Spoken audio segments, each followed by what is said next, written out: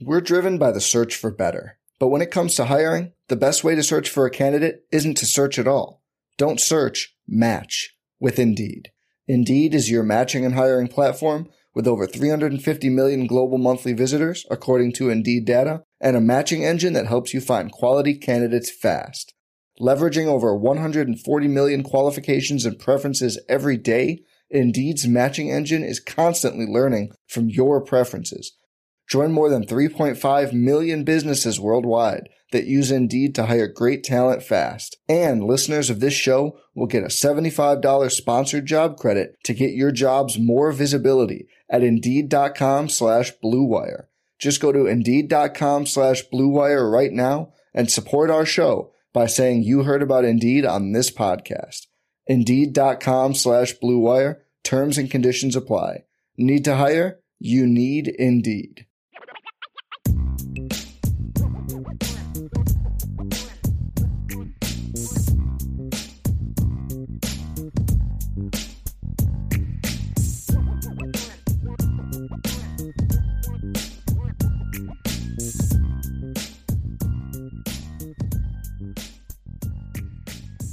Welcome, ladies and gentlemen, to another edition of Upon Further Review and Irish Breakdown Podcast. I'm Vince D'Addario.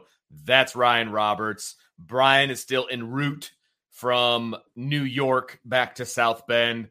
So Ryan and I are going to take this ship and we're going to steer it home for everybody. But I'm still wearing my white sweatshirt, my white hoodie from yesterday because it was a good win. Was a win that I actually enjoyed watching. It was a replay that I actually enjoyed watching with my eyes. With my ears, that's another story. But with my eyes, I did enjoy that replay very, very much. I need to really learn how to watch with the mute button on, but I did not do that. I watched it again with the announcers. But it was a good review. I mean, I would say what I thought was good was still good, and what I thought was suspect was still suspect on this one. So going back and watching the film only kind of solidified my opinions of the game itself that we talked about during the postgame, but we'll break it down and we'll talk offense, we'll talk defense. We may even talk a little special teams because why not? And Ryan, I hope you had a safe trip, headed back from Syracuse back home to New Jersey, right? And I know you were watching or at least listening to the postgame show while you were driving back.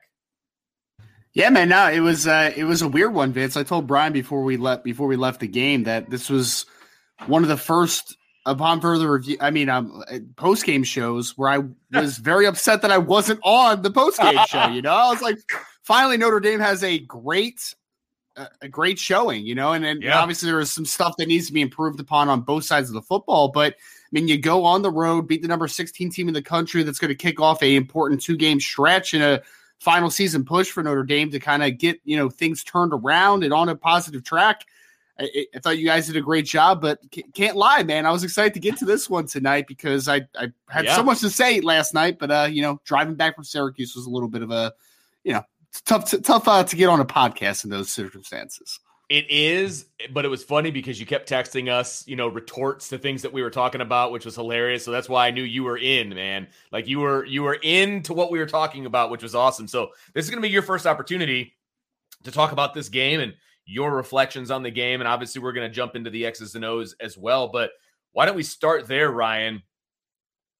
This is your opportunity to kind of talk about the game as a whole, what you thought about it since you weren't on the post-game show. So let's get your thoughts. And you were there in person, which I know you obviously haven't been able to get to many games in person this year. And it's a different animal when you're watching this thing live from a press box view and you're seeing the all 22 and things like that live, as opposed to when you're watching it on TV, especially last night. Last night was a whole other, I shouldn't say last night, like yesterday afternoon was a whole different animal as far as what they were showing us on TV. It was poor, man. Like it was very, very poor. There was a lot of places where there should have been reviews and there weren't, as far as just replays, not reviews on the field, but like replays of what actually happened, telling us what penalties actually took place. Like I had no idea on a couple of them. So you were in person, you saw this thing. What are your thoughts? We're driven by the search for better. But when it comes to hiring, the best way to search for a candidate isn't to search at all. Don't search, match with Indeed. Indeed is your matching and hiring platform with over 350 million global monthly visitors, according to Indeed data, and a matching engine that helps you find quality candidates fast. Leveraging over 140 million qualifications and preferences every day, Indeed's matching engine is constantly learning from your preferences. Join more than 3.5 million businesses worldwide that use Indeed to hire great talent fast. And listeners of this show will get a $75 sponsored job credit to get your jobs more visibility at Indeed.com/Blue Wire. Just go to Indeed.com/Blue Wire right now and support our show by saying you heard about Indeed on this podcast. Indeed.com/Blue Wire. Terms and conditions apply. Need to hire? You need Indeed. Yeah, I mean, to keep it, just kind of overarching or from a macro perspective, right? I mean, I think that it's really cool to be in person because you see, I think the main takeaway that you get is, aside from just a different perspective, is you get kind of the interactions on the sideline and general pulse and kind of the vibe throughout the stadium. Like, you get all those things, right? And I know that Sean and you all talked about this a little bit yesterday, but this was really, I don't want to say the first game that this happened, but this was a game where I thought Marcus Freeman took a huge step as a coach. Like, I really did. I felt like he had a lot of moments. And I know Sean cited some of the moments yesterday during the post-game show where I really feel like in a few other games, he would just kind of, let things slide a little bit, just kind of stay in his zone. And in this game, I really thought that he was reprimanding players, coaches, and was really putting his stamp on the program. And I know some people will say, that's 7 games too late or whatever they would kind of want to term it with. But I mean, again, he's a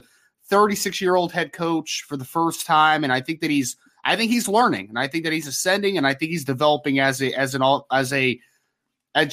a coaching perspective to being the CEO, right? Like, it's a much different animal from calling a defense and setting a defensive game plan and practice schedules to being the guy that's overseeing everything and in charge of everything. And when bad things happen, your butt's on the line. When good things happen, you get all the praise. And that's a tough job, man. It's not an easy job, especially at the University of Notre Dame. So that was the first thing for me that was huge. And I mean, the second thing was, I feel like against a good team that is Syracuse, right? There would be at points this year and just in years past where, with all the penalties for Notre Dame, with all the bad calls that you thought kind of were just ridiculous, like that touchdown they called for Syracuse in the left corner of the end zone that the kid clearly stepped out of bounds before he had possession of the football. And there were just so many blunders like that from a refereeing perspective. And some games, I feel like that would have costed them a football game, right? Yeah, like they would have, that would have been the difference between winning and losing. But Notre Dame put themselves in a position where, even though there was bad officiating, even though there was bad calls, they were still on the right side of all the momentum. And I think that was huge for them. And I mean, offensively, I think that Notre Dame bullied Syracuse all day, for being honest, right? I mean, running game perspective, offensive line perspective, running backs getting downhill. It was really nice to see. I mean, Syracuse had no rebuttal and no counter to what Notre Dame was doing from a physicality perspective, which was awesome. There are things that obviously need to get improved upon. There no question. I feel like in the second half, you saw play calling got a little more questionable. Quarterback play all day was very underwhelming. Defensively, I thought first half was fantastic, minus a couple bad plays.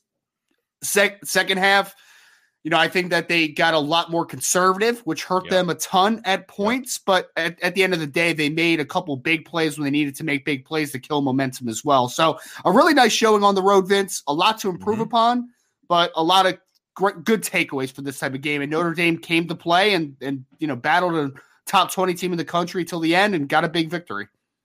Yeah, and that last part I think is important to note, is that Notre Dame defeated a top 25 team, right? They've faced now 4 ranked top 25 teams, and they now have beaten 3 of the 4 of them. And the scary part is, they've lost 3 other games, and 2 of them have been to non-ranked teams. And it's disappointing in a lot of ways. Obviously, it's like Dr. Jekyll, Mr. Hyde kind of a situation with this team. I mean, I wish every team that they played was the 16th ranked team in the country, because apparently Notre Dame does pretty well against that. They're 2-0 against 16th ranked teams. And I don't think Clemson's going to fall that far, considering they were on a bye this past week. But, they're going to have another opportunity to make a statement on Saturday. The problem is it's at home. But we'll get to that part starting tomorrow. We're talking about the win today, so let's jump right into it. Let's go offense first, just because I don't know why not.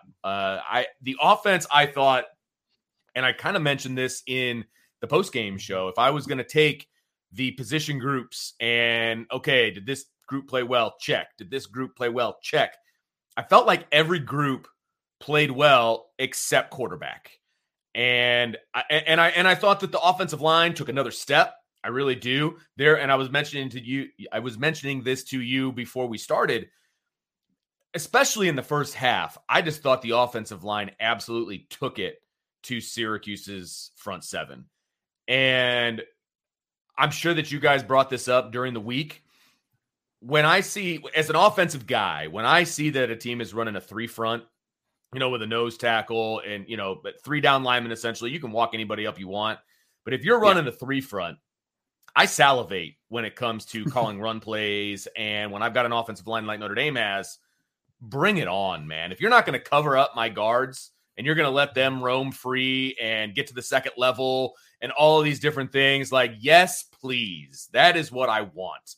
And Notre Dame took advantage of it. I mean, they absolutely took advantage of that opportunity that Syracuse gave them. And especially on top of that, and I know we kind of had a fun back and forth about their undersized nose tackle and him chirping and all that. And I defended him. But after watching the game, man, like, he made a couple plays here and there, but he got his butt dominated all day, pretty much all night long. And when you dominate the point of attack like that, it's over. Like, I mean, it's game over. And there were times when the offensive line was pushing the front of Syracuse 3 and 4 yards down the field. There was a 2nd and 4, I want to say, in the first half.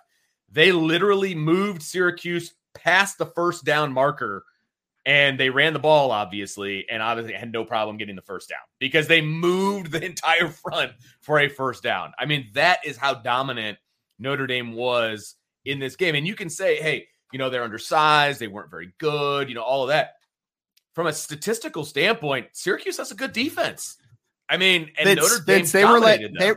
They were letting up less than 3 yards a carry on the season heading into the game. Again, there's context, right? Of course. They played a lot of great rushing teams. No, Clemson obviously had a nice performance against them, but otherwise they have been really doing a great job, obviously, from a run-stopping perspective. But, I mean, Vince, this is the matchup that Notre Dame needed to win, though, and they did, right? Like, that's the big one. You've seen the offensive line consistently get better and better each week. I thought that Josh Lugg had one of the best games I've ever seen him play. Yeah. I thought that Zeke Corral had another really good game. And across all the offensive line, I thought the offensive line just as a unit played really aggressively and really physically, which when you think of Harry Hiestand, that's what you think of, man. Just like a downhill, dirty approach to playing offensive line. And, I mean, on it from a defensive perspective, across the board, you're 5'11", 266 pounds, you're 6'4", 268, and then you're 6'5", 219 or 225, whatever he's listed at, Steve Linton. So they were a small defensive front. Notre Dame has a big offensive front, and that they've been playing better and better each game. And to their credit, they dominated a matchup that they needed to dominate, and they did it. They did it with an exclamation point, man. Like, that was a no contest who won that particular matchup. Notre Dame's offensive line came to play yesterday at Syracuse. And an extension to that from a blocking standpoint, I do want to bring that up because I thought that the tight end group, as well as the wide receivers, from a blocking standpoint, I thought they did a pretty darn good job as well. And I can tell you this from a coaching perspective and from a playing perspective, and granted that was back in the Stone Age, but blocking and blocking well is contagious. And when you are literally blocking these guys and just taking the life away from them, which is what happened most of the day yesterday, it's contagious and everybody wants to get involved. And there were times where, they were in 12 personnel, but they also brought the 2 wide receivers and attached them to the line. And those guys were blocking well attached. Now, I also want to say, because there's a bit of a Twitter fight out there between Sean Stiers and some other people, that just because you bring a wide receiver in and you attach him to the line of scrimmage does not make him a tight end. He's still a wide receiver. He just happens to be attached to the line of scrimmage. I just want to throw that out there. Oh, because some people were calling Jaden Thomas a tight end on the TV or something, and right? They were defending that they were defending that call that he's a tight end. In no world is he a tight end. He is a wide receiver. No. And he's 6'2", 215 pounds. Like, what are we doing? Right? He's not a tight end. And there was and the play that I'm referring to when they were in 12 and they brought both wide receivers in. You had Lorenzo Styles on one side and Jaden Thomas on the other. Yep. They're both wide receivers. Just saying. But anyway, I thought that Tobias Merriweather blocked extremely well in space in this game. And if you're trying to earn the trust of the coaching staff, block your ass off. And I thought that the wide receivers did a pretty darn good job of that last night. Yesterday. Yeah, no, they did. I mean, honestly, Vince, like, again, we're going to talk about the elephant in the room, which is the quarterback position at some point in this, right? But yes, by and large, love to hear your opinion on this. I mean, because I know you're talking just from a blocking perspective, but I thought the wide receivers just played well. Just their best general, game of the year. Man. It's their best game of the year. I mean, I will say they were helped out by the fact that Syracuse wasn't really pressing a whole lot. They were playing back, it felt like, and Notre Dame does a good job when they're not being pressed. That's true. I don't know why Syracuse did that. That doesn't make any sense to me. Me and Brian talked about that all week, Vince, because, I mean, on film, that's what they do, right? Like, they're an off man. They're really quick twitch. They come up type of defense in the back four. And I posed the question, like, is this the week where you change it up a little bit and you become more of a press man team than an off man team? And to your point, I didn't really see much press at all on the day, you know, like they were just off man, chilling doing what they do. And I guess it's like one of those things that you're going to keep doing what you do well. Right. But I mean, it obviously did not work, but I mean, shout out to Deion Colzie, Vince, in a week. Absolutely. He got all the confidence from Tommy Rees apparently to finally get a significant amount of playing time, but he played really well, man. I mean, did he have 3 targets and 3 receptions? One was obviously, you know, they hit him on 2 comebacks. One was in a third down in the later stages of the game. That was a huge catch. They hit him on the little over route off of the bootleg action. So, I mean, really nice job by Deion. And that's what they need, right? Like, I thought Tobias was open for some opportunities. You saw Deion make an impact. You saw more of the 6'4" skyscrapers, which I think was a great sign for this wide receiver room. Absolutely. I thought the personnel packages that Tommy Rees put out were very good. I did enjoy those. I thought the way that they're putting certain guys together. I think Merriweather, Colzie, and Jaden Thomas were on the field at the same time at one point. Like, yes, give me more of that, right? And I did enjoy that. I thought that, I will say this, I was not anticipating that was ever going to happen, if I'm being honest. I didn't think that was ever going to happen. Braden Lindsey obviously did not get a lot of offensive snaps. I don't know why that is. He played a lot of special teams. Maybe we'll figure that out during the press conference tomorrow and then moving forward on Thursday. But I don't believe he was injured.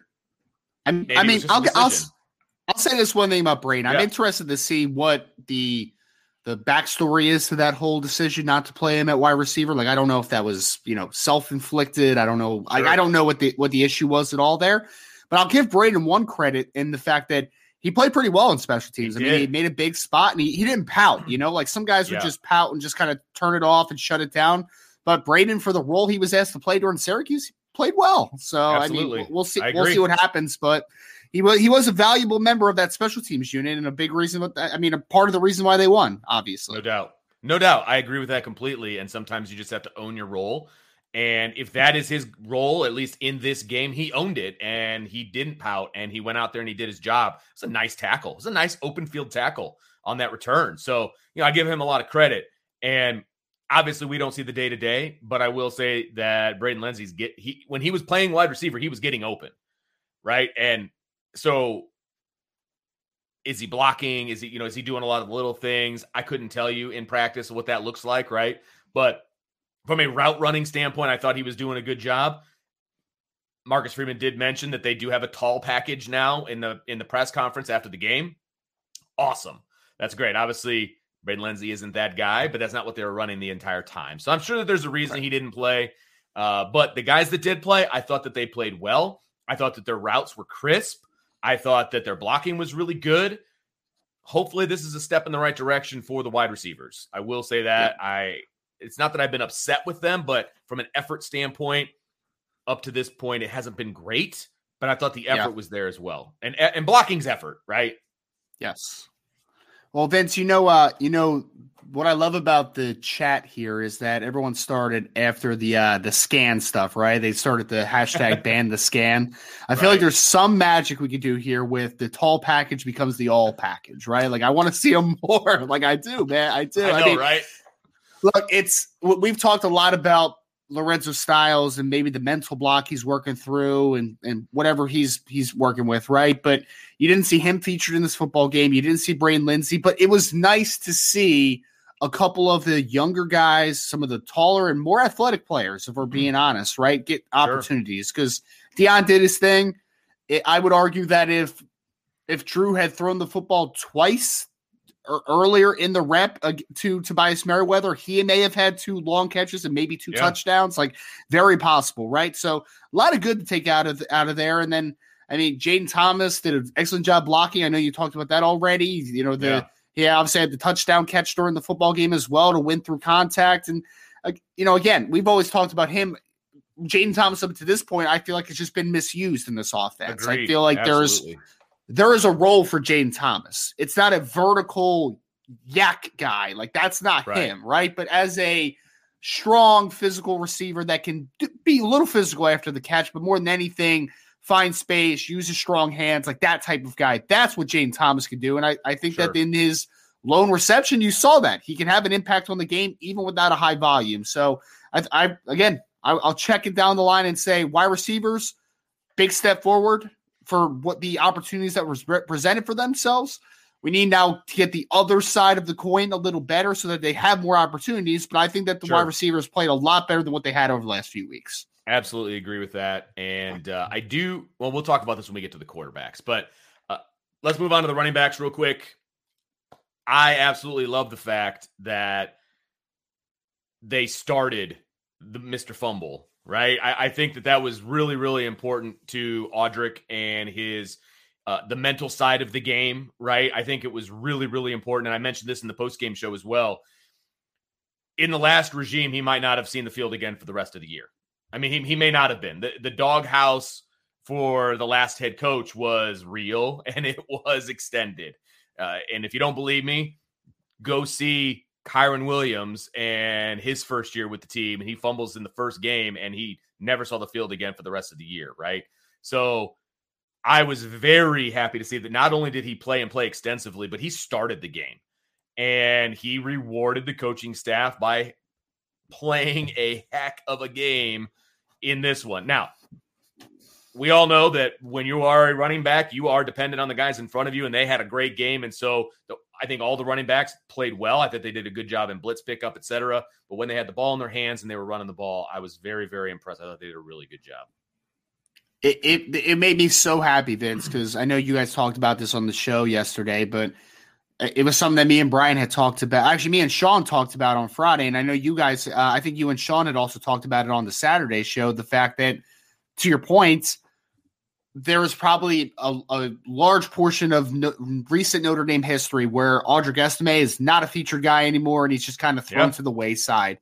Yeah. And honestly, a lot of people, not only in this chat, but, just Notre Dame fans in general on Twitter were just kind of like, you can't play Audric anymore. You just can't play him. And I'm just like, I understand. Look, fumbling is unacceptable. Yep. 3 fumbles in 4 games is unacceptable. It is. Yep. There's no doubt. But at the end of the day, this is a kid that's playing his first real year of football at Notre Dame because he played very sparingly offensively last year. I know he played some special teams, but I think he carried the ball 7 times, and it all came in 1 football game last year, right? So, this is his first extensive playing time at Notre Dame. And kid's made mistakes. He has. But also, when he's played well, he has been their most effective back, in my opinion. Yes, he's been that guy. And I think it was huge for not only, just Tommy Rees, the offense, but Marcus Freeman all the way down to say, hey, we're not giving up on this kid. This kid is a vital part of our present, of our future. and he needs to know that we trust him, right? Yeah. And I mean, again, I would imagine just knowing the little that I do know about Audric Estime and everything that we've heard about him, he's a hardworking kid, right? So I'm sure he was in the lab this week working that ball security extra after practice, during practice, doing everything he needs to do to be a better football player. And he came out and he responded, man. And, again, I give a lot of credit to the coaching staff, Tommy Rees, for this instance, right? You came out in I think it was 22 personnel because they had Estime at fullback on the first couple plays of the game, and they gave him fullback dives. And I really loved it, man. The fact that he got the first 2 touches of the football game tells me they were trying to get that confidence back in him. And they were telling him, hey, you're still our guy. We're still here, right? And he ends up with 20 carries, 123 yards. Him and Logan Diggs each had 20 attempts in his football game, and he was the most productive back again. So huge shout out to the coaching staff on that. Staying confident in him. Yeah. Sitting him last week at the end of the game because, hey, you can't do that. Right. And now you still know you're our guy, and Audric responded and had his best game in one of the biggest moments of the season so far. Absolutely agree with that. And he rewarded the coaching staff, got 20 carries in that game. Logan Diggs had 20 carries in that game, and they both just ran really well. I mean, Logan Diggs, he had 20 carries for 85 yards, I want to say. So he's averaging over 4 yards a carry. Audric averaged over 6 yards a carry. I'd like to see Chris Tyree get the ball a little bit more, but there's only so many handoffs to go around. Obviously, he had 8 carries for 23 yards, but he only caught the ball one time. He was only targeted one time. I mean, if we're talking about a game plan situation, I still think that the running backs need to be more involved in the pass game, and they're not. I mean, they literally 1 target for a running back, 1 catch for 10 yards, right? And that is still an issue.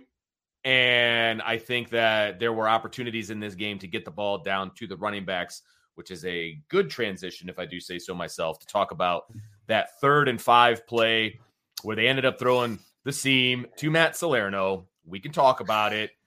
Yep. My issue isn't necessarily with Matt Salerno being in the game. Would I have put him in the game? No, I would not have put him in the game. My issue is that you're running 4 verticals on that play when you need 5 yards. And they actually showed it on TV. They went to the all 22, and you could see, and the point that McElroy was making, he's the color guy, was that you need to check down there. I agree with him 100%. That is what you need. So if you're going to run 4 verts, the idea of running 4 verts when it's 3rd and 5 is not to throw to one of the 4 verts. It's to throw underneath, because they're in man-to-man, as Ryan. It's a clear out. Explained. Yeah. It's you're clearing everybody out so that you can throw underneath and get those 5 yards. You're not running 4 verts on 3rd and 5 to throw down deep to the field. So that's a mental mistake by Drew Pine, in my opinion. And it worked to it was wide open if he threw it to the back. I mean, he had one guy to beat, and that guy was 15 yards off of him at the time he would have caught the ball. I like any running back that Notre Dame would have had in space against a corner or an outside linebacker or anybody else in space, and they guarantee would have gotten the first down, maybe a ton more. So that was definitely a mistake by Drew Pine. I will say that Tommy Rees called that to clear it out and throw it underneath, and that it just wasn't executed that way. So I will be positive, and I will say that Tommy Rees had the right call. At first, I was like, why are you running 4 verts on 3rd and 5? I was like, what are you doing? But then it dawned on me he's clearing everything out for the other. And if it was 4 verts designed to actually attack vertically, I would hope that wouldn't be the wide receiver group that he would want in there, right? Like, all due respect to the Matt Salernos of the world. But if you're running a true 4 vert look, I would hope that Tobias or Dion would be in there, and there would be a little bit of the tall lineup, whatever the heck you wanted to call them, right? Like, that would be more designated for that. But I agree with that completely. And Matt Salerno could be a great decoy. You know, if you're just trying to run people off, if you're trying to do some different thing, get him in the game. You're guaranteed he's going to line up correctly. He's going to run the routes hard as hell. That's great. That can be a role for Matt Salerno. I'm totally fine with that. You're not throwing vertical hit to him down the seam on 3rd and 5. No. Not a good decision, okay? Nope. But so that's that play. That play, annoyed me for many reasons. But then I realized, I came back and I was like, okay, put your coaching hat on. Why does this play get called? And it was just a non-execution situation. So let's talk about Drew Pyne. Let's talk about, the quarterback play in general. Yep. He's still in that valley, right? We talked about the peaks. We talked about the valleys. And we talked about the fact that Drew Pyne, will the real Drew Pyne please stand up? He is like in the middle somewhere. Like that is where I think we can get him to be, in the middle somewhere. He wasn't in the middle yesterday. He was still in the valley a little bit. I thought Brian made a good point during the post-game show. And as I was rewatching the game today, it is majorly a mechanical issue. He is rushing throws. There was even on the play, the 37-yarder to Michael Mayer. It was basically a go route, essentially more of a cornerish go route type of deal. He was in the slot, ends up on the sideline, right? Yep. And Drew Pyne steps up into he makes a nice move to get away from the rush, steps up in the pocket. But even when he threw the ball, he kind of stepped back as he threw the ball. And that is going to automatically make your throw short because you're not stepping through. And I think he was a little bit afraid he was going to run into the offensive lineman in front of him. But that's a mechanics issue, right? Yep. The pass that he one-hopped, he's rushing his throws. Like he had the pockets that this offensive line have created for Drew Pyne have been, he could set up a folding chair and just like chill out most of the time. And he does a good job. He's not escaping. He's not doing the Ian Book that just made me stay up late at night at times in bed where he would just bail out of a clean pocket. He's not doing that, which is great, but he's not getting his feet where they need to be. He's not stepping into a lot of his throws. And that's why they're either skipping in or they're floating high. And so they've got to go back to the lab and just clean up some of those mechanic issues. And I think Drew Pyne will be just fine. I really do. Yeah. I don't think he's a very anticipatory thrower right now, Vince. Like I feel like everything's late, at this point. And to your point, when you're late, you have to rush mechanics. Like that's what kind of stuff happens. Like you talk about the Mayer play.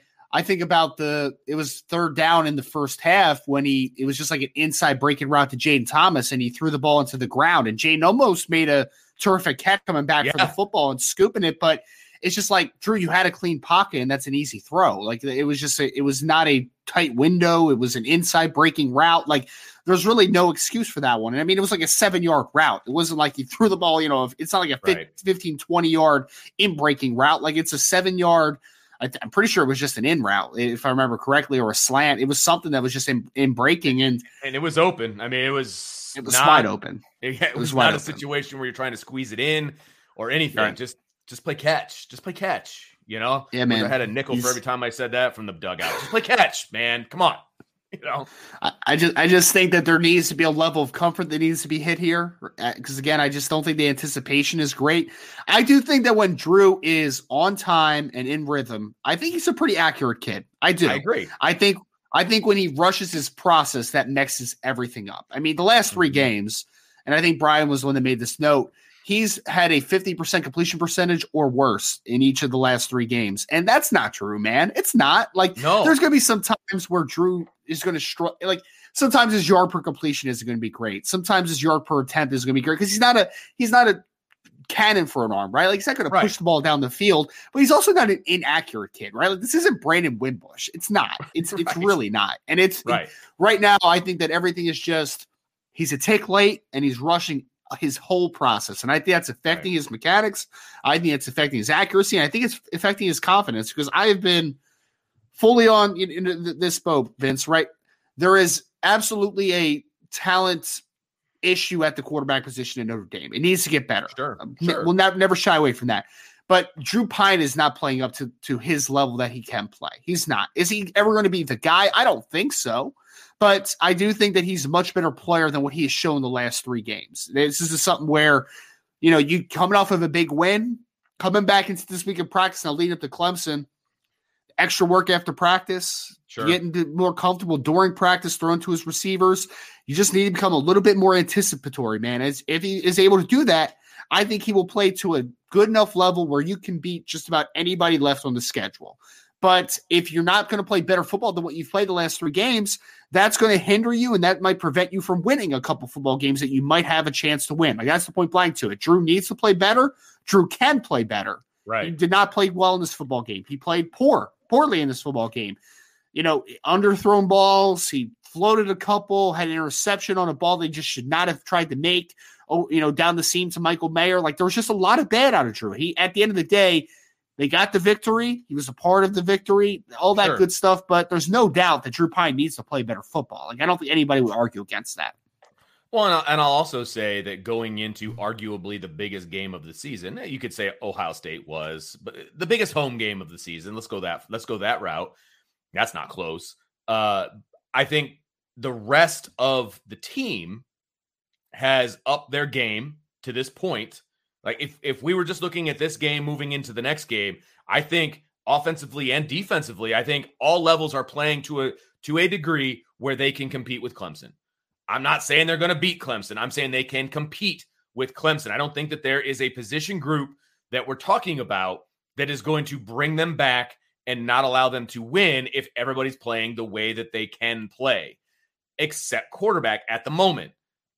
If he raises his game and he just plays how he did against BYU, it will allow everyone else to play at a higher level, and then they are going to be able to compete against Clemson.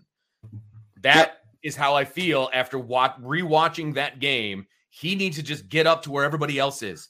Just get up to where they are, and you can compete now. No question. Yeah. No question. And I also will say this. I don't think you need to simplify the playbook right now. No. These are throws Drew Pine can make.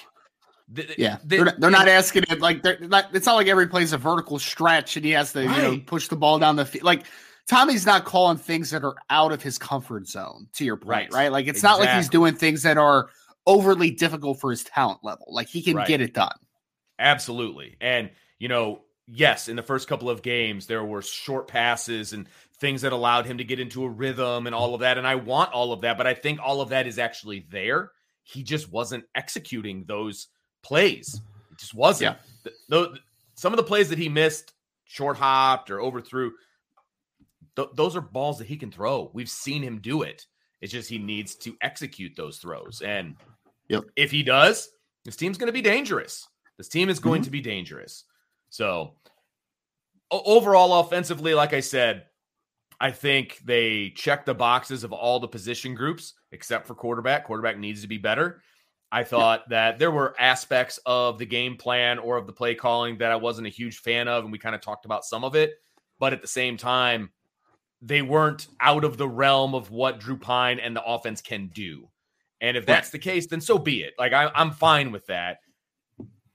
And you can't just run the ball, 20 times every drive. I get that. You do have to do some play action. You got to throw the ball. You've got to, even though I'm yelling at the TV to run the ball. Absolutely. But I'm excited about where this offense can go because I do still have faith that Drew Pine can, like I said, find that median. If he finds that median, this team is going to be just fine offensively. And this is one thing too, Vince. I was in the press box. Just I can't root for the team in the press box, but like in my mind, I'm just like, run the football. Yeah. Like, this is the game where you could just bully them and take advantage. Like, this is the game. But to your point, you can't be that one-dimensional offense against Clemson. You can't do that, right? Because you're not going to be able to run the football at that high of a level against a Clemson team. Can you still run the ball effectively enough? I believe you can, and we'll talk about that more this week. But you're not going to bully ball them like you did like you could do against Syracuse. There's got to be there has to be a more balanced attack, because if you are one-dimensional against a defense and a front seven that Clemson has, it's going to be a long day. So you need to find some streak of consistency, some streak of well-roundedness. And I think that you coined it perfectly yesterday with the fact that you don't need Drew Pine to be North Carolina Drew Pine because every single game, because that's unrealistic. It's unrealistic. Absolutely. But you also need him to be better than what he's been the last 3 games, right? Like, there needs to be something in the middle that is consistent for Drew Pine. He's not there at the moment. Can he get there? Let's hope. And they're going to need him to get there is the important part of this conversation. Yep. And there's a lot of questions in the chat about, is it time to go to Steve Angeli and all of these different things? The answer is no. It is not time to go to Steve Angeli. And there's a couple of reasons why. Number one, he's a true freshman. The one thing that Drew Pine has over Steve Angeli is that he knows the entire playbook. Okay. If you bring in Steve Angeli, your playbook goes like this. And that playbook is not going to beat USC, and it's not going to beat Clemson. It's just not. So you do need somebody that has a handle on what you want to do offensively, and I'm not ready. Drew hasn't played bad enough that you're like, got to go to the backup like that. Who was originally the third string quarterback? Like it's not where I'm at right now, and it would have to be a massive. There would have to be a massive, massive problem if Drew Pine is not hurt for me to go to Steve Angeli if I'm on this coaching staff. What say you, Ryan? This is where I am. You've now had 3 straight games of bad quarterback play. Let's just call it, right? Absolutely. It's been bad for 3 straight weeks. If it continues, Vince, I have to at least think about it, right? Someone just put in the chat, and it's a great note to put on, right? You are now in the points with Steve Angeli being your backup quarterback where it is a 60-40 split in practice, right? He's getting opportunities in practice to start to work in. We've seen him in a game a couple times now, but he's obviously just been relegated to hand the football off. At this point, if Drew doesn't improve and improve quickly, I'm going to give it a serious thought. I am, because was there anything in that football game that if we're going to become a run-heavy team to the degree that we saw against Syracuse. Yeah. Well, you're right. And it's obviously not going to play out like that against Clemson. But right. If you are that team down the stretch where you're just that heavily relying on the run game, then why not play Steve Angeli, right? Did Drew Pine do anything against Syracuse that Steve Angeli couldn't have done? That's just the point blank period to it, right? That's my thing. It's not like he's playing to a point that is going to not allow me to at least give Steve Angeli a serious thought. So if it doesn't happen, if he doesn't start to show improvement, then I'm going to give it serious thought. I am. I'm not saying that he's on a short leash. I'm not saying that I'll pull him after a couple of bad series. I'm not saying that. I'm just saying that I am constantly evaluating this position every day in practice during the game. Fair. That's where I am with it right now. That's where I am. That part is fair. Constantly evaluating the position, I am totally fine with. I need to see in practice that Steve Angeli and Drew Pine are right here. You know what I mean? They need to be neck and neck for me in a game to be let's go to 18. You know what I mean? I don't know what it looks like in practice. Is Drew here and Steve is here? Is it the other way around? I don't know. If Drew gets hurt, then Drew gets hurt and you got to go to Steve. That just is what it is. That's like every other quarterback room in the nation, right? And you can't give them 50-50 split reps on the off chance that Drew gets hurt. You can't. That's not how it works, right? You just can't do that. Right. If he struggles against Clemson, then what the next game is what? Navy? Does that sound right? Yes. Okay. Yep. You or I could suit up against Navy and probably win. So if you're trying to give Steve Angeli confidence and you want that to be his first start, I would consider it. I would. Now, you're going to get a lot of people really excited if he goes out there and shreds Navy's defense, which, again, is not exactly, amazing. But at the same time, if he goes out and does that, then you've got a clear-cut, quarterback controvery and everything else. So do you want to avoid that? Do you want that? There's just so much that goes into this decision. But yeah, it is. And honestly, is this the week that you do it? Vince, I don't think it's fair to Steve Angeli in his first serious action to have to face off against Clemson, right? That's not fair. But just to my point, man, is that I think Drew needs to understand that, you have to play better than this, man. You just have to. This might be a situation where, and I'm not predicting this, I'm not hoping for this, because I hope that Drew just turns it around and he plays fantastic next game. I hope he finishes it out and he's, the Drew Pine that we know he can be during the course of the season. But if he plays terribly against Clemson and you have Navy the next week, Maybe that's the Angeli opportunity, right? Like maybe it is. I don't know. All I know is that Drew Pine needs to play better. He can play better, and they'll need him against Clemson. They'll absolutely need him. Yeah, absolutely. And D-Rock, if I was to play, I could do this all day long.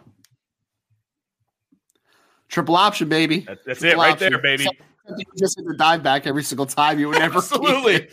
That's a handoff every single time. I can put it in Seven's kitchen. I can put it in Diggs's kitchen. I can do that all day long. But anyway, Vince, I know Brian's obviously not on this show, so he can't yell at me, right? But I mean, after seeing Audric Estime line up at fullback, can't you see a little triple option of the future, man? Can't you see it? Can't you see it? You kidding me?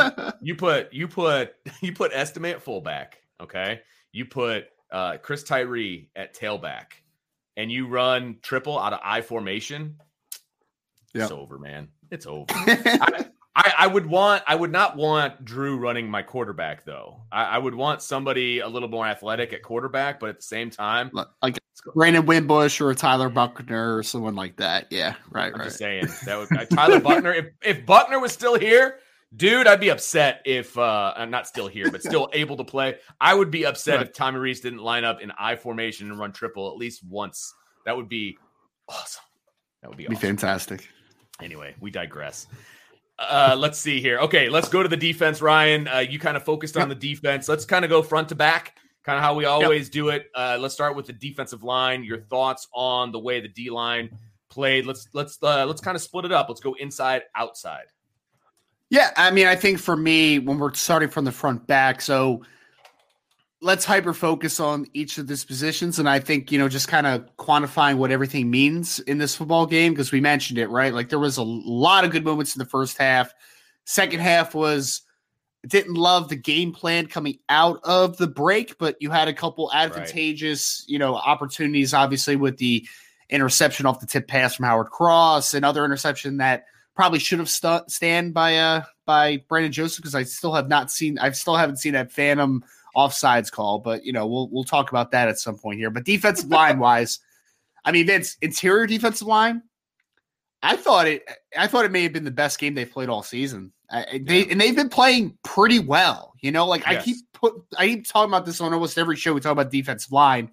I think Howard Cross is still maybe the most underappreciated player on this football team. I mean, he's just been good all season, man. Like, is he a star? No. Is he a guy that just destroys the box score with his impact? No, but what he does is so valuable, man. He does all the dirty work. He's got some reps where you're just like, that is some nice quickness, ability to affect the passer. And then he has the big tip pass in this game. And we know that he's, still a couple weeks now coming off an injury and still getting back, fully into the swing of things. And I don't even think he started this football game. I actually think Chris Smith was the first nose guard on the field. He was, because I remember he was trailing Joseph going in for the touchdown on that pick six.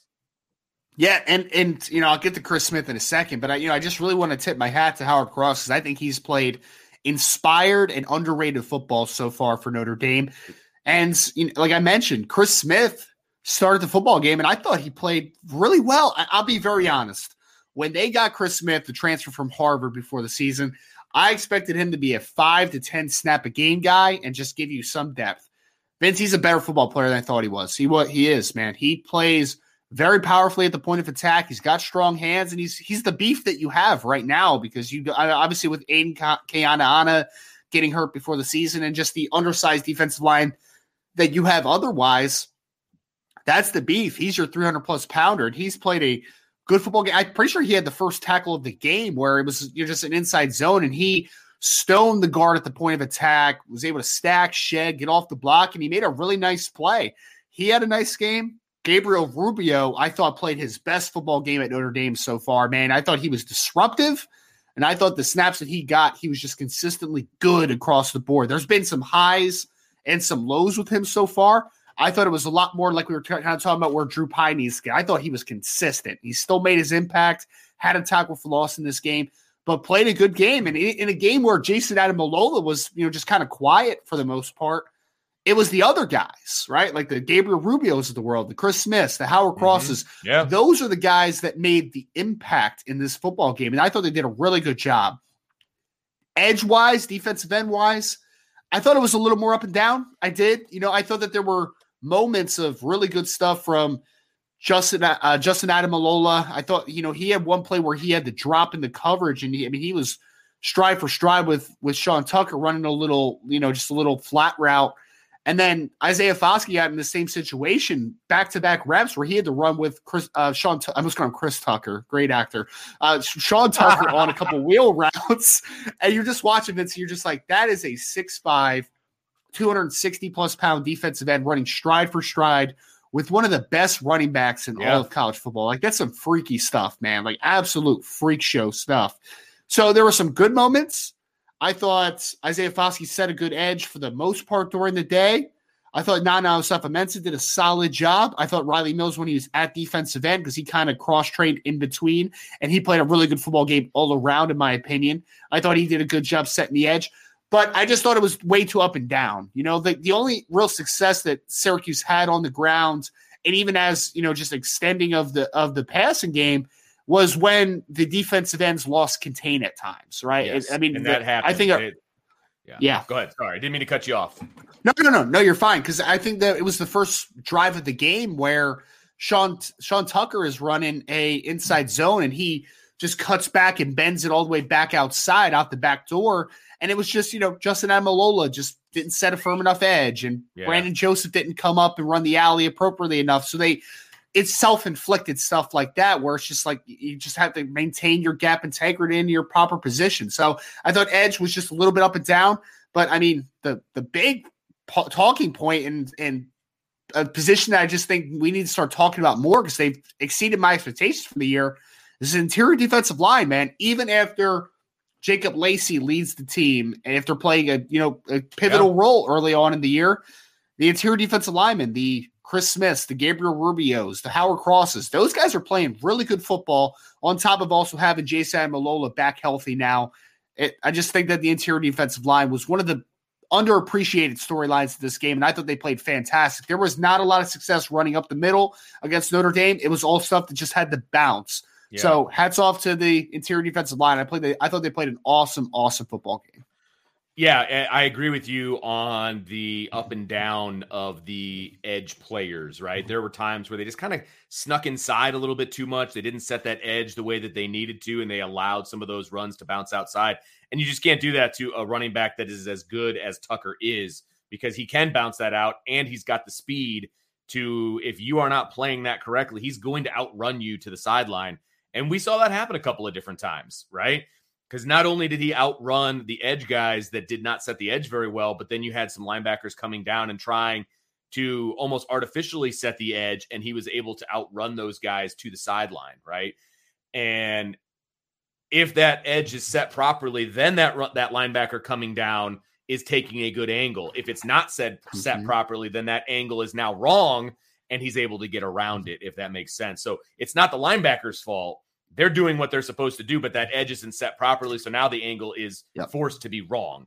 And so, again, we saw some really good things. I thought there were a couple times where Isaiah Foskey set the edge really, really well. There were times where he attacked the backfield when he saw his side of the line pull and go left, right? And when he was on the left-hand side, they pulled and went to the offense's left. He just put on the afterburners and just caught the running back from behind. Like, that takes some speed and athleticism, no doubt about it. So good things and then some iffy things. So I agree with you on the up and down nature. Now, is Howard Cross, like, does he get the Kurt Heinisch award for you? Is like that? Is that kind of like the lunch pail? Let's use all the cliches that we have for like an undersized nose guard. He's a lot different than Kurt, right? Like, Kurt was just this like stupidly strong, kind of undersized nose tackle. I think Howard's more talented than Kurt is. He's obviously not. He doesn't have the frame to be as big as Kurt was at his peak at like 290 plus pounds, but Howard's got a little bit more, shiftiness to him. He's got a little more quickness. Like, I just think that we don't give him enough credit because he's just kind of this 6 foot, 270 pound undersized nose tackle. But I just think he's a good football player, Vince. And I was reminded in the chat and completely forgot to mention him. Jordan Botelho with 2 sacks, man. Kind of a guy that's been struggling to get playing time outside of special teams work over the last couple weeks. Another guy that, even though the previous week didn't play a ton of defense, I thought he made an impact, obviously, on the special teams side of the game. But this game led the team in sacks with 2 sacks. One was kind of in, garbage time, mop up kind of duty or whatever. But it was nice to see him on the field. And if they can get, a little more consistency out of him, if he's a guy that they can depend on, then you're talking about third downs being really interesting, right? Having him with Isaiah Foskey, with Justin Ademilola, with Jason Ademilola, having different looks with the linebackers. I thought that Maris did a good job blitzing this past game, which was nice to see. Having that combination, Jordan could be a kind of a weapon, right? Like a designated pass rusher. But it's just been about the consistency with him. But again, he showed up in this football game and he looked good, man. Looked good. Yeah, no, absolutely. And a beautiful transition by you on, talking about some of those linebackers. And I thought that the linebacking core played very, very well, especially in comparison to the way things have gone so far this season. It felt like they simplified things for the linebackers. Yeah. It didn't look like they had the paralysis by analysis that they had going, especially in the first half. I thought the first half game plan from a linebacker standpoint was spot on. It was on point. They absolutely were not only confusing Schrader at quarterback, but they were containing him, and he was a non-factor for this offense while he was still in the game. I was very impressed with the way the linebackers played. Because I remember last week when we did the show, Vince, I was, on Pop Further Review, I was way too harsh on the linebackers, on the post-game show last week. I thought they actually played a pretty good football game, man. Like, there was a lot of good in what they did against UNLV. But I said on the show, like, now we need to see it against a better level of competition, right? Like, they need to play a better brand of football against a better team. They did that this week. This was the best game the linebackers have played all year, in my opinion. I mean, J.D. Bertrand, this is the JD that we were hoping was going to be the JD coming into the season, right? Like, he was consistent, run fit, tackled all day. I didn't see him miss a tackle all game. Sniffed out that one screen pass that was in a big moment of the football game. There was a lot of good out of JD, like the consistency. Absolutely. You're not going to get the splash plays all the time with him, but what you got in this football game was consistency, and it was so nice to see. And I thought for the second straight game, Maris Loifau was playing a lot faster than what he had. The previous X amount of games at the beginning of the season. They triggered him a lot, got him downhill, let him be kind of the explosive player that he can be. And I mean, you saw him on that one pass that ended up getting complete early in the football game. It was kind of overthrown, throw into Sean Tucker. He came up and he smacked Tucker in the pass game, man. I'm like, that's the Marist. Yeah. That's the Maris that I fell in love with in 2020, man. I'm like, that's the guy that I've been waiting for a couple years. And so I'm happy the staff has not given up on him, because I think now that they're using him a little better, kind of more of a free range rover type that's going to be able to get downhill and use the explosiveness. Thought he played a good football game. It wasn't, again, box score wasn't stuffed by either guys, but when you saw the film and you just kind of look back, they were in the right spot. They were aggressive, and they were helping to play good team defense. That's what you need from this linebacker unit. If the linebackers play this well for the rest of the year, you feel a lot better about Notre Dame's chance, because that has been easily the weak link of this defense this year. By far. Far and away, linebackers have been a bad unit for the majority of the year. This year, this game, I should say, they played good brand of football, man. So hats off to JD, hats off to Maris. I thought, it could have been easy for those guys to go in the tank after having a couple tough football games, in a row there. But they played good football this past week. I thought it was a little up and down for Prince Kollie from what I saw. I think that Prince is an incredibly explosive and talented kid. It's just he's still seeing the game at a kid that you would expect for a guy that hasn't played a ton of football. Like, he's still learning and processing the game at that type of level. But I thought that he still had some nice moments. Jack Kaiser, I thought, played a good football game overall. Nothing that popped out, but he just was in the right spot. And you talked about that 2nd and 1 end around where he tracked the guy down for a 6-yard loss. Like, beautiful play, man. Beautiful recognition of that play. Right. It was and way to take advantage of a poor play call in that spot, but you made him. You actually made them pay for it, which is what Notre Dame needs to do. With the eye candy, especially when you have a Sean Tucker, Vince, like if I'm that weak side linebacker and I see that flow, there's going to be some times where you get sucked in too far and that you can't make that play. He did a great job being disciplined and staying gap sound and be able to make that play, man. So, again, I think the starting linebackers did well. I thought Prince flashed, but still inconsistent. Linebacker unit, just in general, I thought had a good day of football. Really good play. Yeah, I was very impressed with the linebacker play. And again, I mentioned this on the offensive side. I'm going to mention it on the defensive side. They're playing their best football going into one of the biggest games of the season. And they are going to need to play well against Clemson. I don't care which quarterback it is that plays for Clemson. That really honestly doesn't matter to me.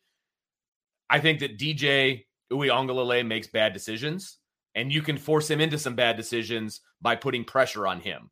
If it's Cade Klubnik, he's a true freshman. Yes, he's a 5-star true freshman, but he's still a true freshman. You can confuse the crap out of him and make him make some bad decisions. So whoever the quarterback is for Clemson, if these linebackers are playing the way that they are, if they play the way they did the last 2 weeks, specifically yesterday, then they're going to make things difficult for the Clemson quarterback, whoever it is. So they need to continue that stretch. They have to keep going like this, man, because if they don't do that, then, it's going to be a different ball game. But I just feel like they're ascending at the right time. Yep. Because Clemson's going to want to play a downhill style offensively, right? Like you think about the Will Shipleys of the world, and they're not they have the Williams kid, the freshman receiver, the slot. That's a pretty good player, but like they're still a lot of trees, right? Like everything's kind of condensed. They want to run the football. So linebackers are going to be big against Clemson, and it's great. It's a great trend right now that Notre Dame's linebackers are playing their best football heading into a couple very important games at a team next week that wants to run the football. That's what Clemson wants to build butter their bread off of. Absolutely. They want to just feed Shipley all day long. I mean, that's how they want to play because they don't trust either quarterback to just sit back. I mean, they were very spoiled by having Trevor Lawrence, let's be honest, and they don't have that right now. And, maybe Cade Klubnik ends up being that kid at some point. He's not that kid now. And so, they were spoiled, and they're going to have to lean on the run game. But that's all for next week. So, secondary play, right? There was some glaring misses. Obviously, Ben Morrison got beat once or twice. I think some of that was scheme, but I think some of it was on him as well. Sure. Brandon Joseph, I mean, you mentioned it in your text to me. He played his best game of the year, no doubt about it, but I'll let you kind of walk through the secondary.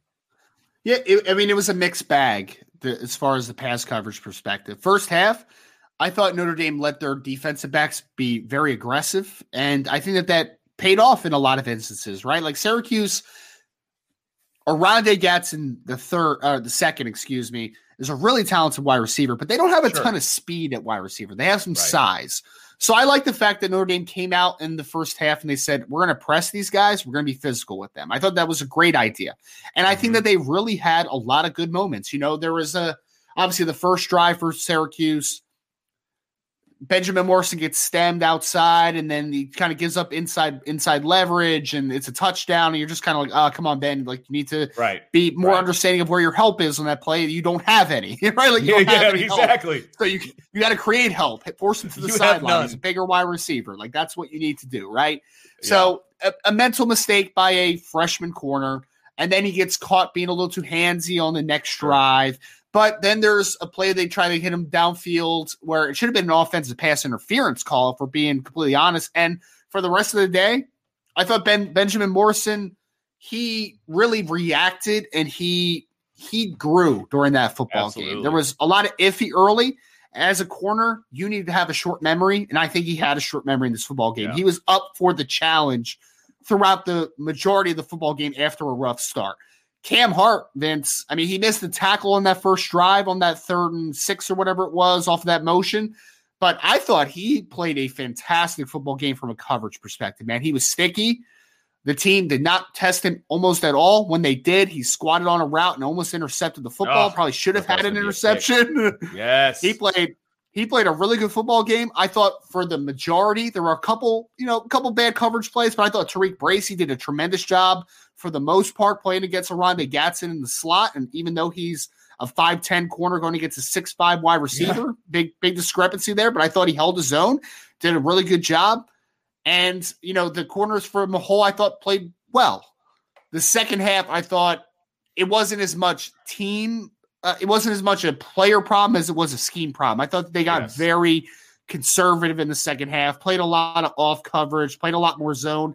Yeah. And it just wasn't what was helping you and making you successful was being aggressive. And they just turned it off in the second half for whatever reason. Yeah. So I don't hold that against the players as much. I think it's a bad decision from the coaching staff coming out of the break. But at the end of the day, it didn't hurt them in the long run. I think it just gave up some easy plays. When the Carlos Del Rio Wilson kid came in, I felt that he just had some easy windows. And, give that kid credit, though. He's got a strong arm and he was hitting some windows. But I think Notre Dame was making it easier on him than it should have been at that point. Yes. So that, corners up and down, safeties, you said it already. Brandon Joseph's best game by far. He had obviously the pick six to start the football game. He had the other interception in the end zone that was called, an offsides, which I still don't know where that offsides came from, but a great rangy play working from depth. Almost had another interception, got his hands on another football in this football game. So he forced a couple turnovers. He stuck Sean Tucker in the run game on a pretty important play in the second half as well. Best game Brandon Joseph has played as a part of the Notre Dame football team by and large. Yes. After him, though, I thought the safety position was very underwhelming. I did. I mean, I'll say it like this. Houston Griffith and Xavier Watts, I thought were fine. Didn't make a ton of plays, weren't out of position, but they were fine, right? You can always get better than what Xavier Watts can play a higher brand of football than what he showed. Houston Griffith can make more plays if he's being a little more advantageous and a little more aggressive. So I feel like it was just kind of nonchalant. But I mean, honestly, and I don't want to throw shade at the kid because I think that he played well early on in the season, but I thought DJ Brown was the weak link of the defense in this football game. I really did, man. Like, you think about the missed tackle that they had on that 3rd and 8 on that inside run, which was just so frustrating. They hit, I believe it was Rondé Gatson in the second half for a long play over the middle of the field where he was playing safety and it was almost a robber coverage. He jumped the route, mistimed his jump, missed the football, went for a big gain. I really thought DJ played a bad football game. I did. So for me, safety position-wise, Brandon Joseph is emerging as a star. He needs to continue that progression. But the other safety position, whoever it is, Xavier Watts, Houston Griffith, or DJ Brown, whoever that guy is, Ramon Henderson, as he's kind of been a little banged up, whoever that guy is, they need a second and third safety, I think, to really take a step up. Because right now it's one good football player and a bunch of just average right now. They need a Batman or Robin to Brandon Joseph's Batman right now. I don't think that there's a second safety playing at a high level. There's talent there, though, which gives me hope that it can emerge. But right now, Brandon Joseph's playing really good football, but I think the rest of the position just needs to play a little at a higher impact level than they are right now, especially in this game. Yeah, I feel like the other safeties are just so up and down, right? It seems like it's a different guy every week who is the Robin to the Batman, but they're not even playing at Robin level. That's the problem.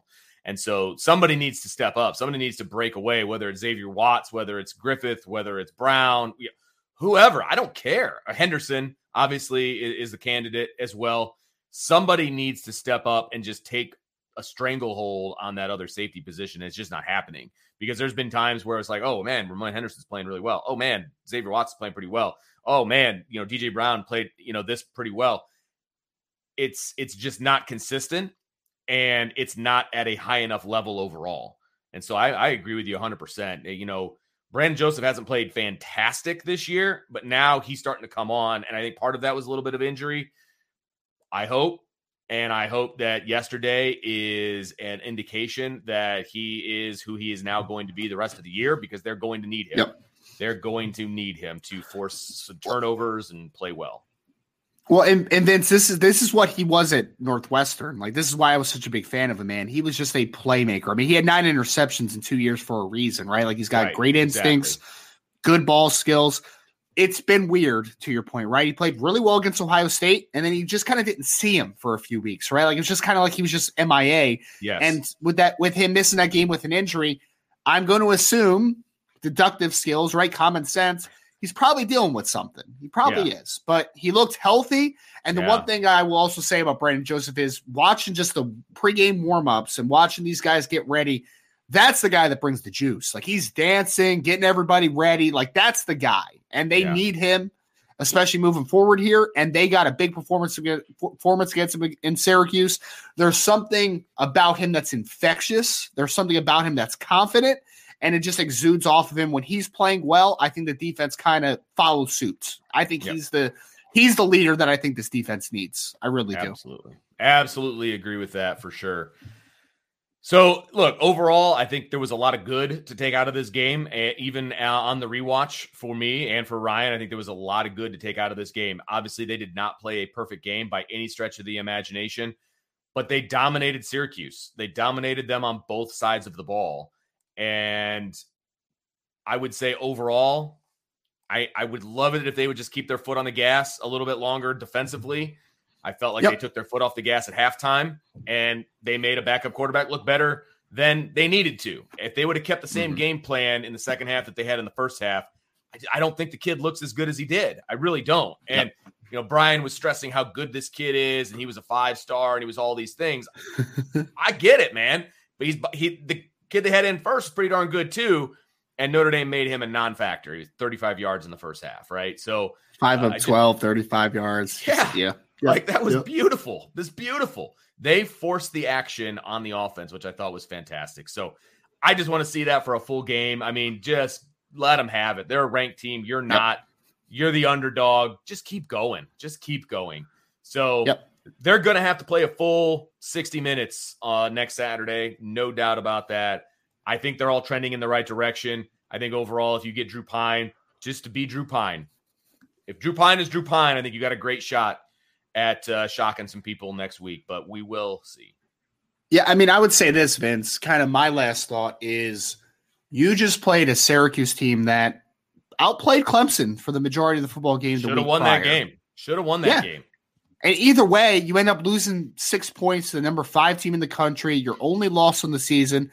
Notre Dame boat raced them, man. Like they won 41 to 24. And if you saw that game, man, it wasn't even close. Like Notre Dame did not play they did not play near to their potential, and they were the clear best team on that field. Like, it was no question mark during that football game. So again, need to play cleaner, need to play better at certain spots, need to play more consistent, no doubt. But the fact that Notre Dame didn't even play their best game, in my opinion, and still put out that type of performance, it's been really easy to be pessimistic. But I think that you have to come out of this game feeling optimistic for what the coaching staff is doing, because they flipped the switch in this game. A week after playing UNLV poorly and 2 weeks after losing to Stanford, you come back and you beat the number 16 team on the road. I think it speaks volumes for what the coaches are trying to build. I give them credit for this one, obviously, as well. Yep, no doubt about it. So good win for Notre Dame. Obviously, they're 2-1 against ranked teams this year. They're going to have, probably 2 more opportunities against ranked teams, one at home, one on the road. So, I mean, technically, you've got an opportunity to go 4-1 against ranked teams, and you still may not even be ranked at the end of the season. So I would say that is a pretty decent resume for Notre Dame moving forward. Obviously, the season has not gone the way we all wanted it to go. It has been disappointing in many ways, but I think we saw a glimmer, a light at the end of the tunnel yesterday. And if they can continue to build on that, I think this is going to be a real fun team to follow over the next few weeks. So that is going to do it for this edition of the Irish Breakdown Podcast. Of course, everybody out there, make sure that you like, subscribe, hit that notification bell, and share with your family and friends. We would all very much appreciate that. We do have a couple. I forgot about this. Oh, boy. Almost forgot about a couple super chats that we had. I apologize. So let's run into those here real quick. John A1 has one. He says, will Pyne ever attack 10 to 20 yards outside the hashes? I don't think with a high volume, John. He definitely needs to do it more. I think you saw a couple, especially Deion Colsey, where they're deep comebacks outside the numbers, which was nice to see. But that's just not Drew's game. He's not a big arm quarterback working outside the numbers at that type of depth. That's where arm strength really comes in to the fold, right? So for me, Vince, I think he can do it more. I think you saw glimpses of it during this football game, but I don't think that's ever going to be a strength of Drew Pyne. I don't. Yeah, completely agree. He can make those throws, but that's not how you're going to build your game plan. That would be silly. JP, thanks for the super chat. Hey guys, good show. What are your grades for Tommy Rees and Drew Pine? Mine are Tommy Rees B and Drew Pine C-. If Clemson loads the box and Notre Dame can't run, can Drew Pine win the game? Yeah. I guess for me, Vince, I actually liked a lot of what Tommy did. I thought first half Tommy was creative. He mixed and matched, a lot of different personnel groups. I thought was good. Yeah. Second half, he got into the monotonous kind of, just going to run the ball and get out of this football game type of thing. So it's not going to get an A for me, right? But I think a B is fair, JP. I would say I might even go B plus. Like I think that he did a lot of good. This was one of the better games that he's called this year. I thought that he did a good job in this football game. So I give Tommy some credit. I think he did a nice job. So I give him a B or a B plus. Drew Pine, I mean, I don't want to be mean, but like D plus, it wasn't good, man. C minus. Yeah, C minus is too high. It was. I mean, he won the football game, so I'm not going to give him an F, but he needs to be a lot better. It was not nearly good enough this game. Yep, absolutely. It's a D or D plus for Drew Pine, and he would give himself probably that grade as well, if not worse. I mean, he knows what he did, and he knows what the film says, and he knows how he felt. There was a shot of him after the game where he's talking to the other team, and he's just like running his hand through his hair like this. I mean, that's a sign of relief because you didn't play well, and your team still dominated that other team.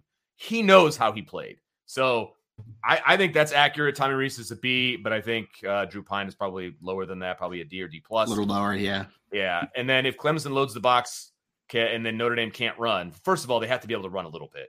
I mean, You have to be able to run a little bit. Can Drew Pine win the game? I do not want to put the game on Drew Pine's shoulders. Can he make throws that he hasn't been making, like completing them, not one-hopping them or throwing them high? Yes, he can do that, but I'm not. You cannot put the whole game on his shoulders. He needs play action. He needs the threat of a run game in order to be successful as a quarterback. And I mean, that's most good quarterbacks, right? Like, I mean, there's very few quarterbacks that can just completely carry a football team and with no run game and not much help, right? Because that's just a very difficult task. I'll say this. If JP, like my honest opinion is, if you are not be able to run the football and you are just a designated drop back team and that's all you have with Drew, you're not going to win the football game against Clemson. You're not. Like, you need to do the things around him and be able to make those plays, right? Like, he's a player that when things are going well, he can keep things on schedule. He can do well in his role, but he's not going to be a guy that you're just going to drop back 40 times in a football game and ask you to win the game. He could be a part of the victory, but he's not the only reason that you're going to win the game. He's not driving the bus. Okay. He can be towards the front with the coaches, but he's not driving. So, but again, that doesn't make him a poor quarterback. He's not Trevor Lawrence. I mean, It's like 98% of quarterbacks, Vince. Like, they need everything good around them to work. Like, there's very few Andrew Lucks, Trevor Lawrences of the world. That's why those guys go first overall, right? Like, it just doesn't happen a ton. It doesn't happen a ton. Absolutely correct. We have one that's not a super chat, but I did want to answer this one real quick. It just caught my eye from Mark. He says, was it a risk to burn the 2 to 4 redshirt games just to hand off? He's talking about Angeli. I don't think so. Name 2 more games that he's going to play in for sure. I mean, if Drew Pine gets hurt, right, and he's playing for the rest of the season, and it doesn't matter about a red shirt, right? Right. If he's going to be playing in a blowout situation, you're talking maybe Boston College, you're talking maybe Navy, and that's it. There's 4. So yeah. I mean, and also, Vince, like next year, we don't know what's going to happen, right? You have Tyler coming back from injury, hopefully healthy. You have Drew Pine possibly back for another year. You might have a transfer quarterback in. You might have another 2023 quarterback in. There's no guarantee that Steve Angeli's the second quarterback next year. So maybe his redshirt happens next year instead of this year. Like, there's a lot of things that could happen. That's actually a really good point. I never even thought about that. That's a really good point. And then our final super chat is from Alan. Thank you very much. He says, what should happen to the Michigan State players? Man, that was a tough scene, man. That was a tough scene. I need more information. I will say that. Yes. I hate to go off of Twitter. Well, you're the disciplinarian at your school now, right? So this is your thing. And I will say that the vast majority of my job is investigating talking to witnesses and, looking at cameras and videos and social media, all of those things, right? If I have anything to do with this, I would be doing all of those things. I'm talking to witnesses. Right.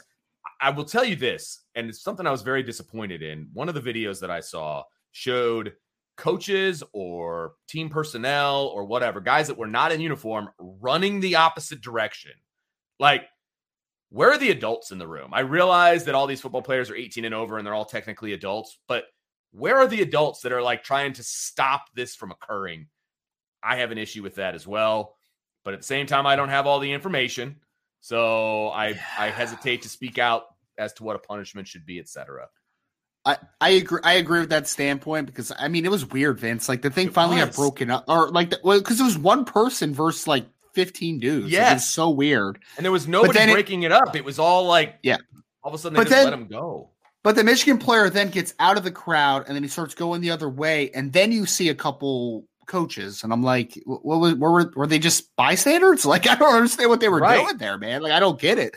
But I agree with you. Like, there needs to be they need to evaluate the situation. They need to investigate the situation. I need to talk to all the grownups in the room. To your point, I need to talk to all the players in the room.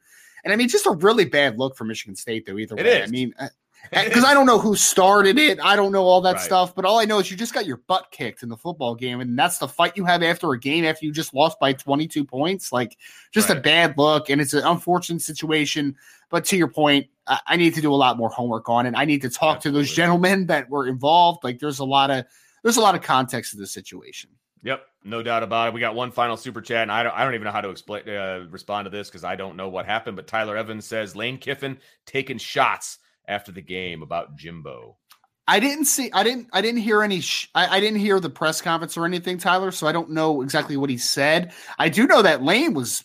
He was a little angsty in this football game. I don't know if you saw that, but like there's a video circulating where he's like he's yelling at a Texas A&M player about like a faking an injury or something. I'm like, what the heck is happening, man? Like, he's cursing. I'm like, oh. And we know Lane has his history as a little bit of a hothead and all that type of stuff. So another situation where I mean, Tyler, I did not hear his comments. I don't know exactly what he said, but this is the thing with Lane, man. Is Lane's gotten a lot better with this, but Lane's got that hot-headedness to him. He always has. He always has. I have one message for Lane. You're 1 week too late, my friend. You should have taken care of business last week, okay? You let me down. Congratulations on the win against A&M, but you let me down last week, man. Killing me. He did. Ladarius, his boys aren't going to let me down next week, so I hope that's the case. All right, so we got through all the super chats. So, Ryan, thank you for joining me tonight. Really appreciate it. I love we don't get to do shows that often together, so I enjoy doing this, man. I appreciate it. Thank you. Absolutely, man. All right, so that is going to do it. Remember to like, subscribe, hit the notification bell, and share with your family and friends. Really appreciate everybody joining us on a Sunday night. We will be back tomorrow, 1 o'clock show, I believe. Yes, tomorrow, 1 o'clock? Yes, 1 o'clock. Sorry. Just making sure. There's no doubt. Nope, and then there will be no evening show because it's Halloween. And we all have youngins, and we will be doing Halloween-ish things. And so there will be no evening show. There will be no IB Nation Sports Talk. But as a special treat for everybody out there, we are going to do a 3-way IB Nation Sports Talk on Tuesday night. It's going to be me, Sean, and Jesse, all three of us doing the show together on Tuesday night. And then, of course, the 1 o'clock show will also be there too. So thank you, everybody. I hope you have a wonderful Sunday. I hope you have a wonderful week, and happy Halloween to all of the ghouls and goblins out there. We will see you next time on the Irish Breakdown Podcast.